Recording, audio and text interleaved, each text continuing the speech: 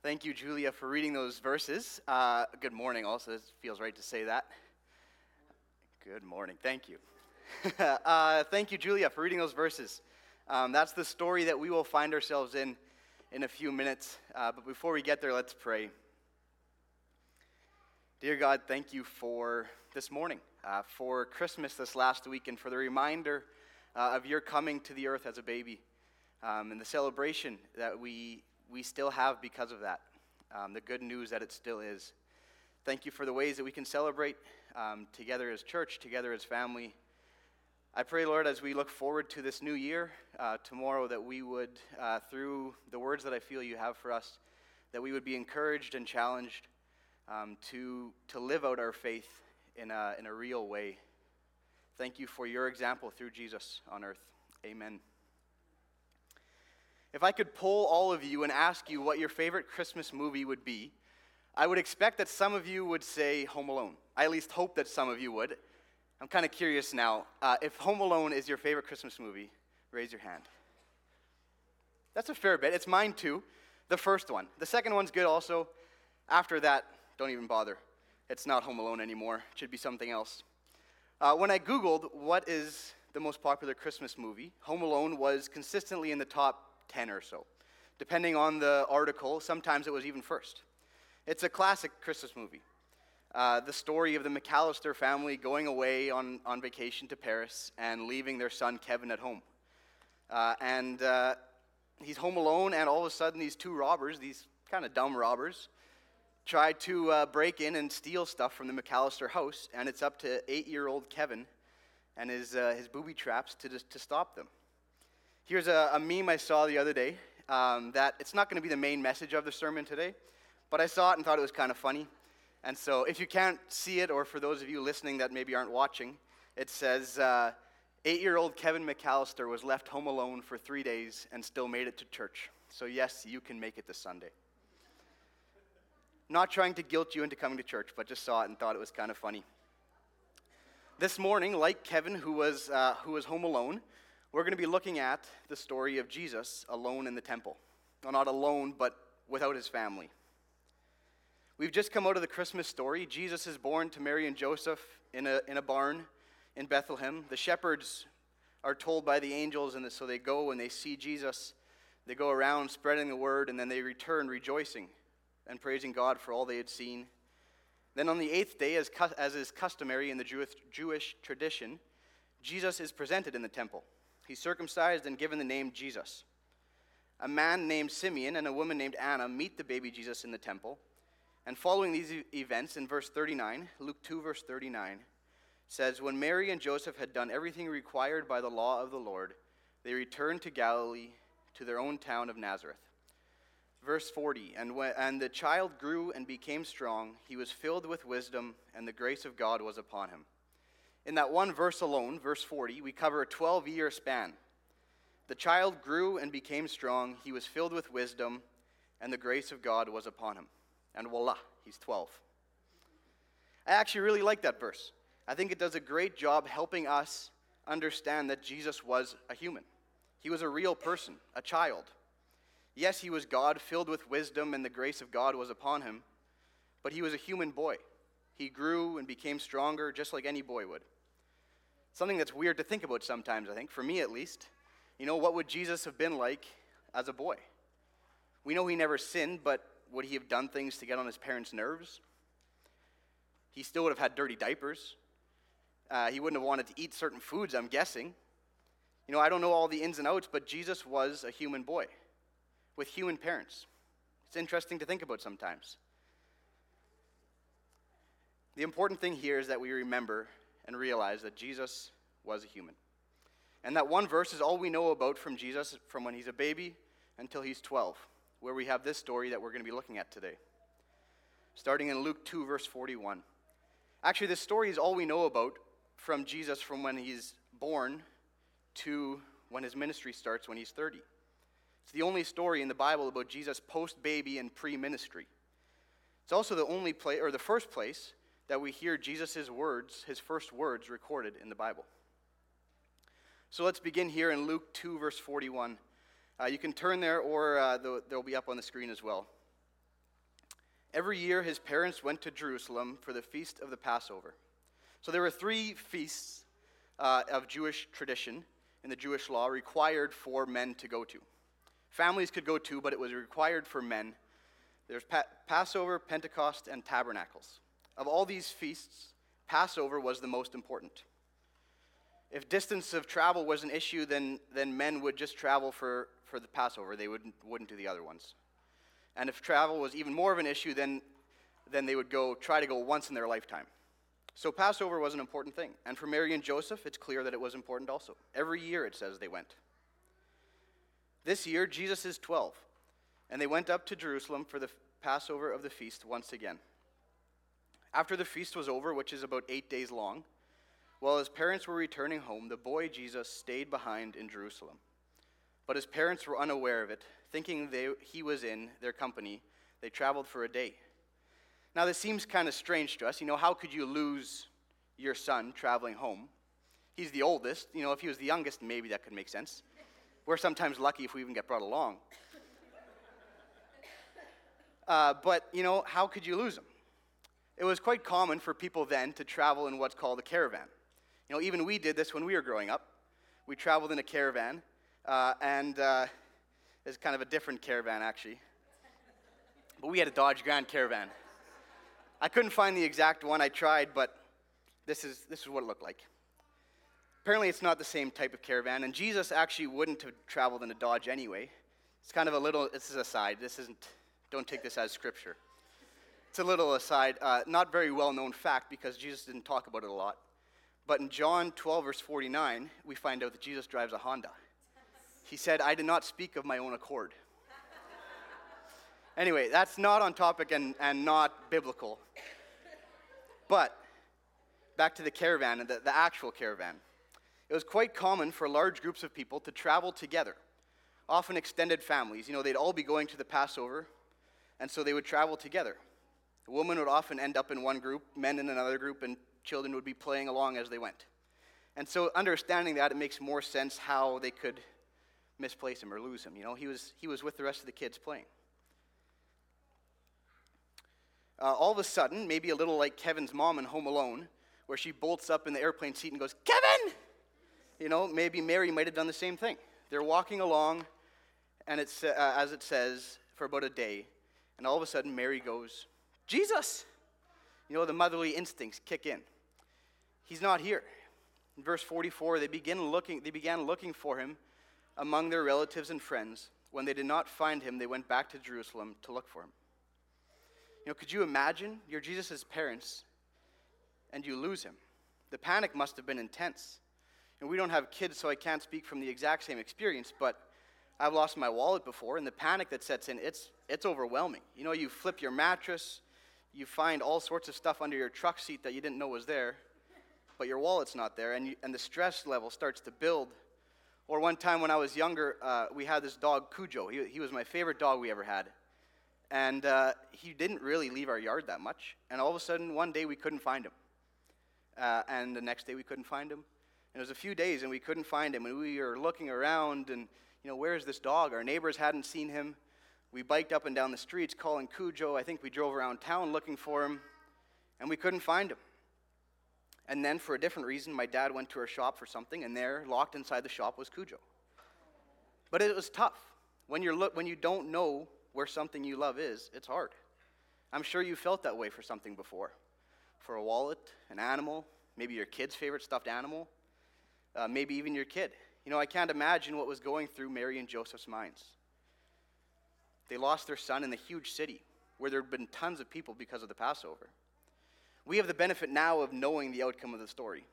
But in the moment, they didn't know if they would find Jesus. Kind of crazy to think about. And again, I think it helps to show the humanness involved in Jesus' life.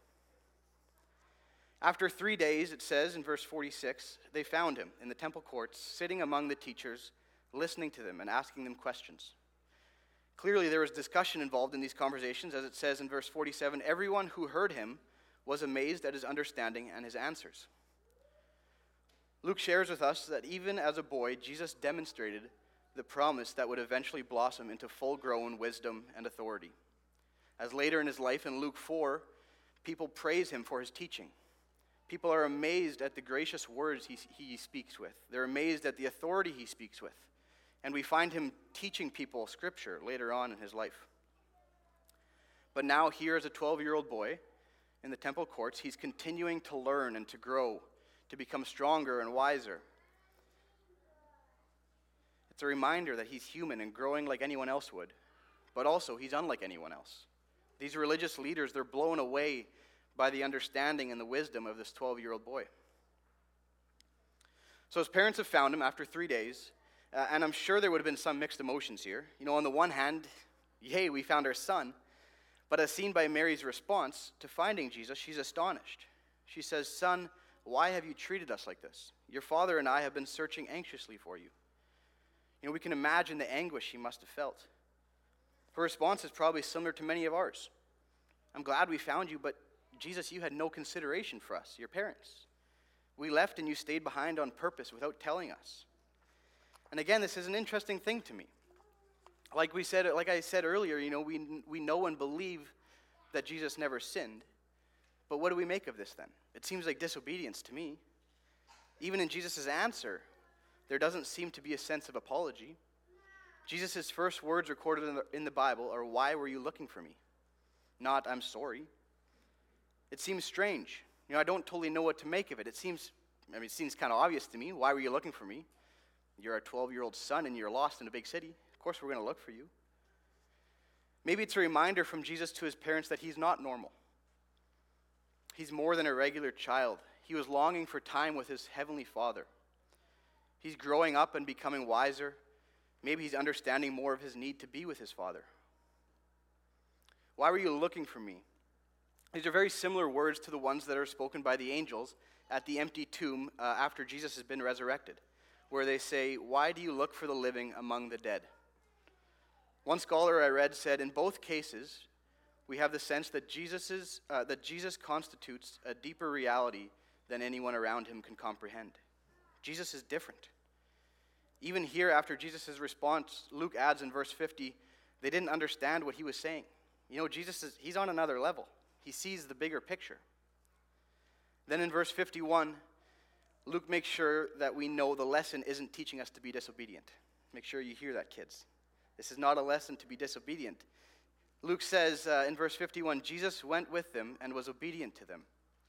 It's important to take note of this. Jesus is not completely disobedient, and because of that, we now can be disobedient. Definitely not the message. Even though Jesus realized he was the Son of God, he did not disregard his parents' authority. Crazy to think about the God of the universe being obedient to human parents who made mistakes. I would imagine that when Mary and Joseph told Jesus it was time for bed, he went to bed. When it was time to eat, he did. Jesus would have been obedient to his parents. And I'm going to say that even though it seems Jesus is disobedient to his parents in this situation, what if this was still obedience by Jesus, but only this time to a higher authority, to his heavenly Father? What if Jesus staying and spending time in the Father's house, being about the Father's business, was out of obedience to the Father? I think this is a lesson for all of us. Jesus was God, and yet he was in subjection to his parents.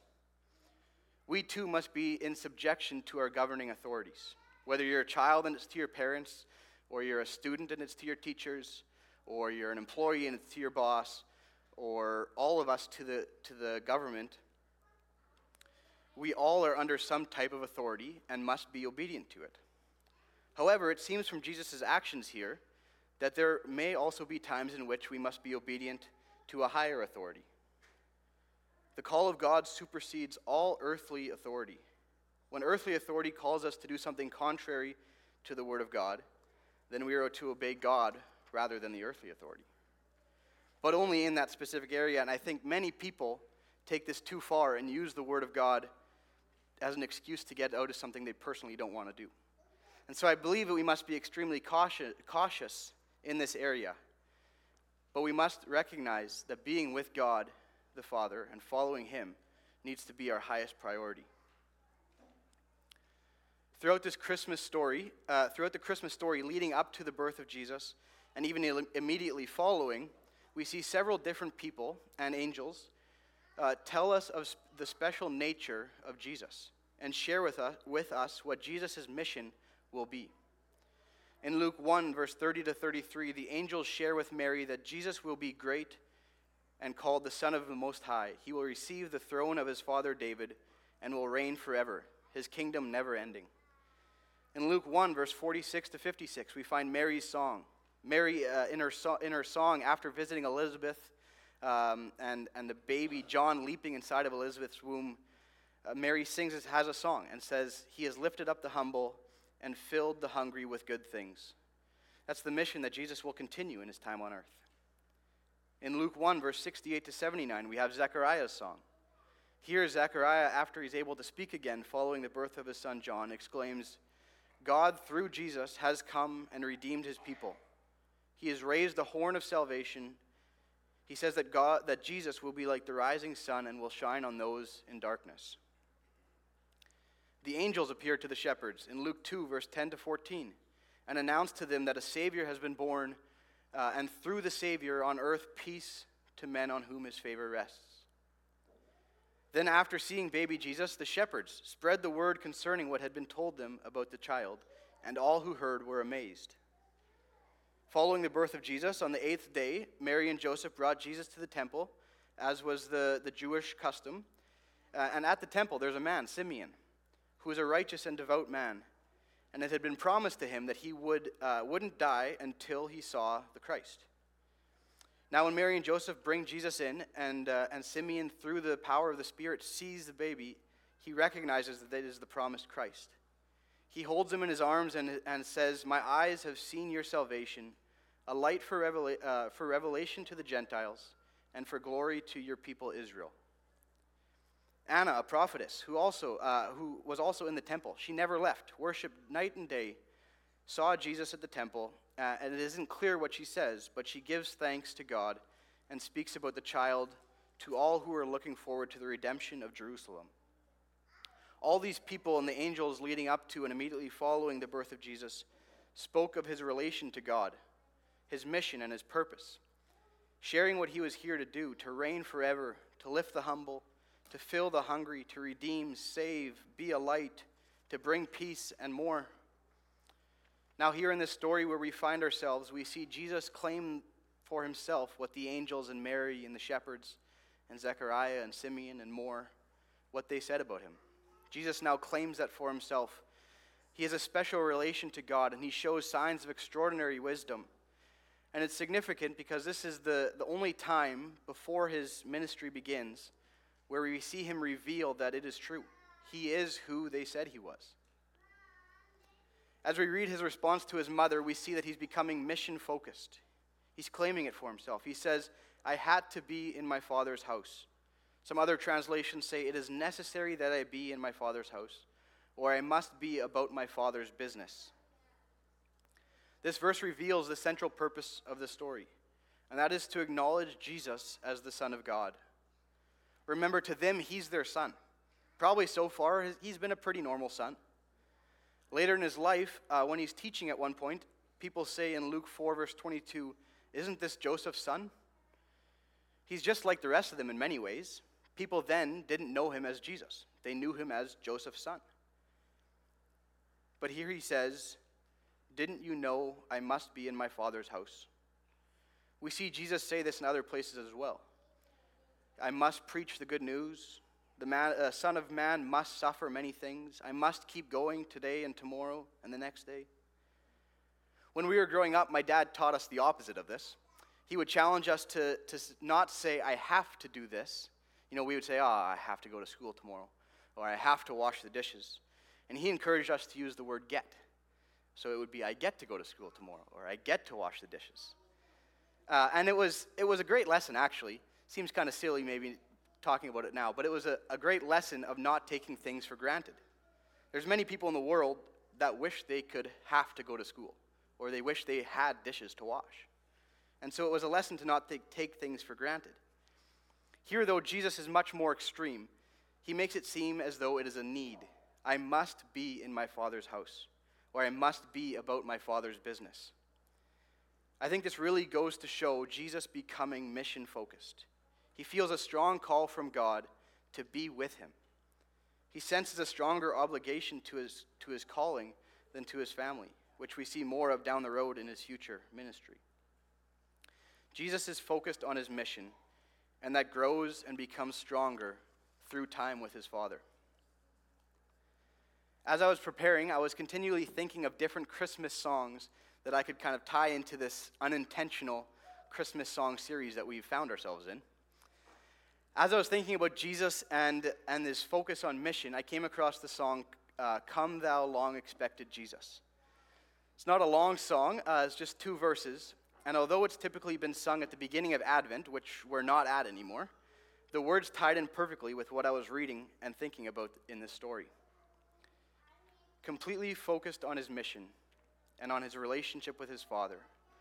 As Jesus begins to reveal who he is, we begin to see the long-expected Jesus in the world. The song was first published in 1744 by Charles Wesley, brother of John Wesley, which some of you might be familiar with. Charles was a well-known hymn writer and is said to have written over 6,500 hymns in his lifetime. Another well-known one being Hark the Herald Angels Sing. Come Thou Long-Expected Jesus is both a preparation for the birth of Jesus, hence why it's often sung at the beginning of Advent, and it's also a longing for Christ's kingdom. The song goes, it's not very long, so I'm going to read it through. The song goes, Come Thou Long-Expected Jesus, born to set Thy people free. From our fears and sins release us, let us find our rest in Thee. Israel's strength and consolation, hope of all the earth Thou art, dear desire of every nation, joy of every longing heart. Born thy people to deliver, born a child and yet a king, born to reign in us forever, now thy gracious kingdom bring. By thine own eternal spirit, rule in all our hearts above. By thine all-sufficient merit, raise us to thy glorious throne. Many of the lines in this song point to Jesus' purpose and mission in coming to the earth.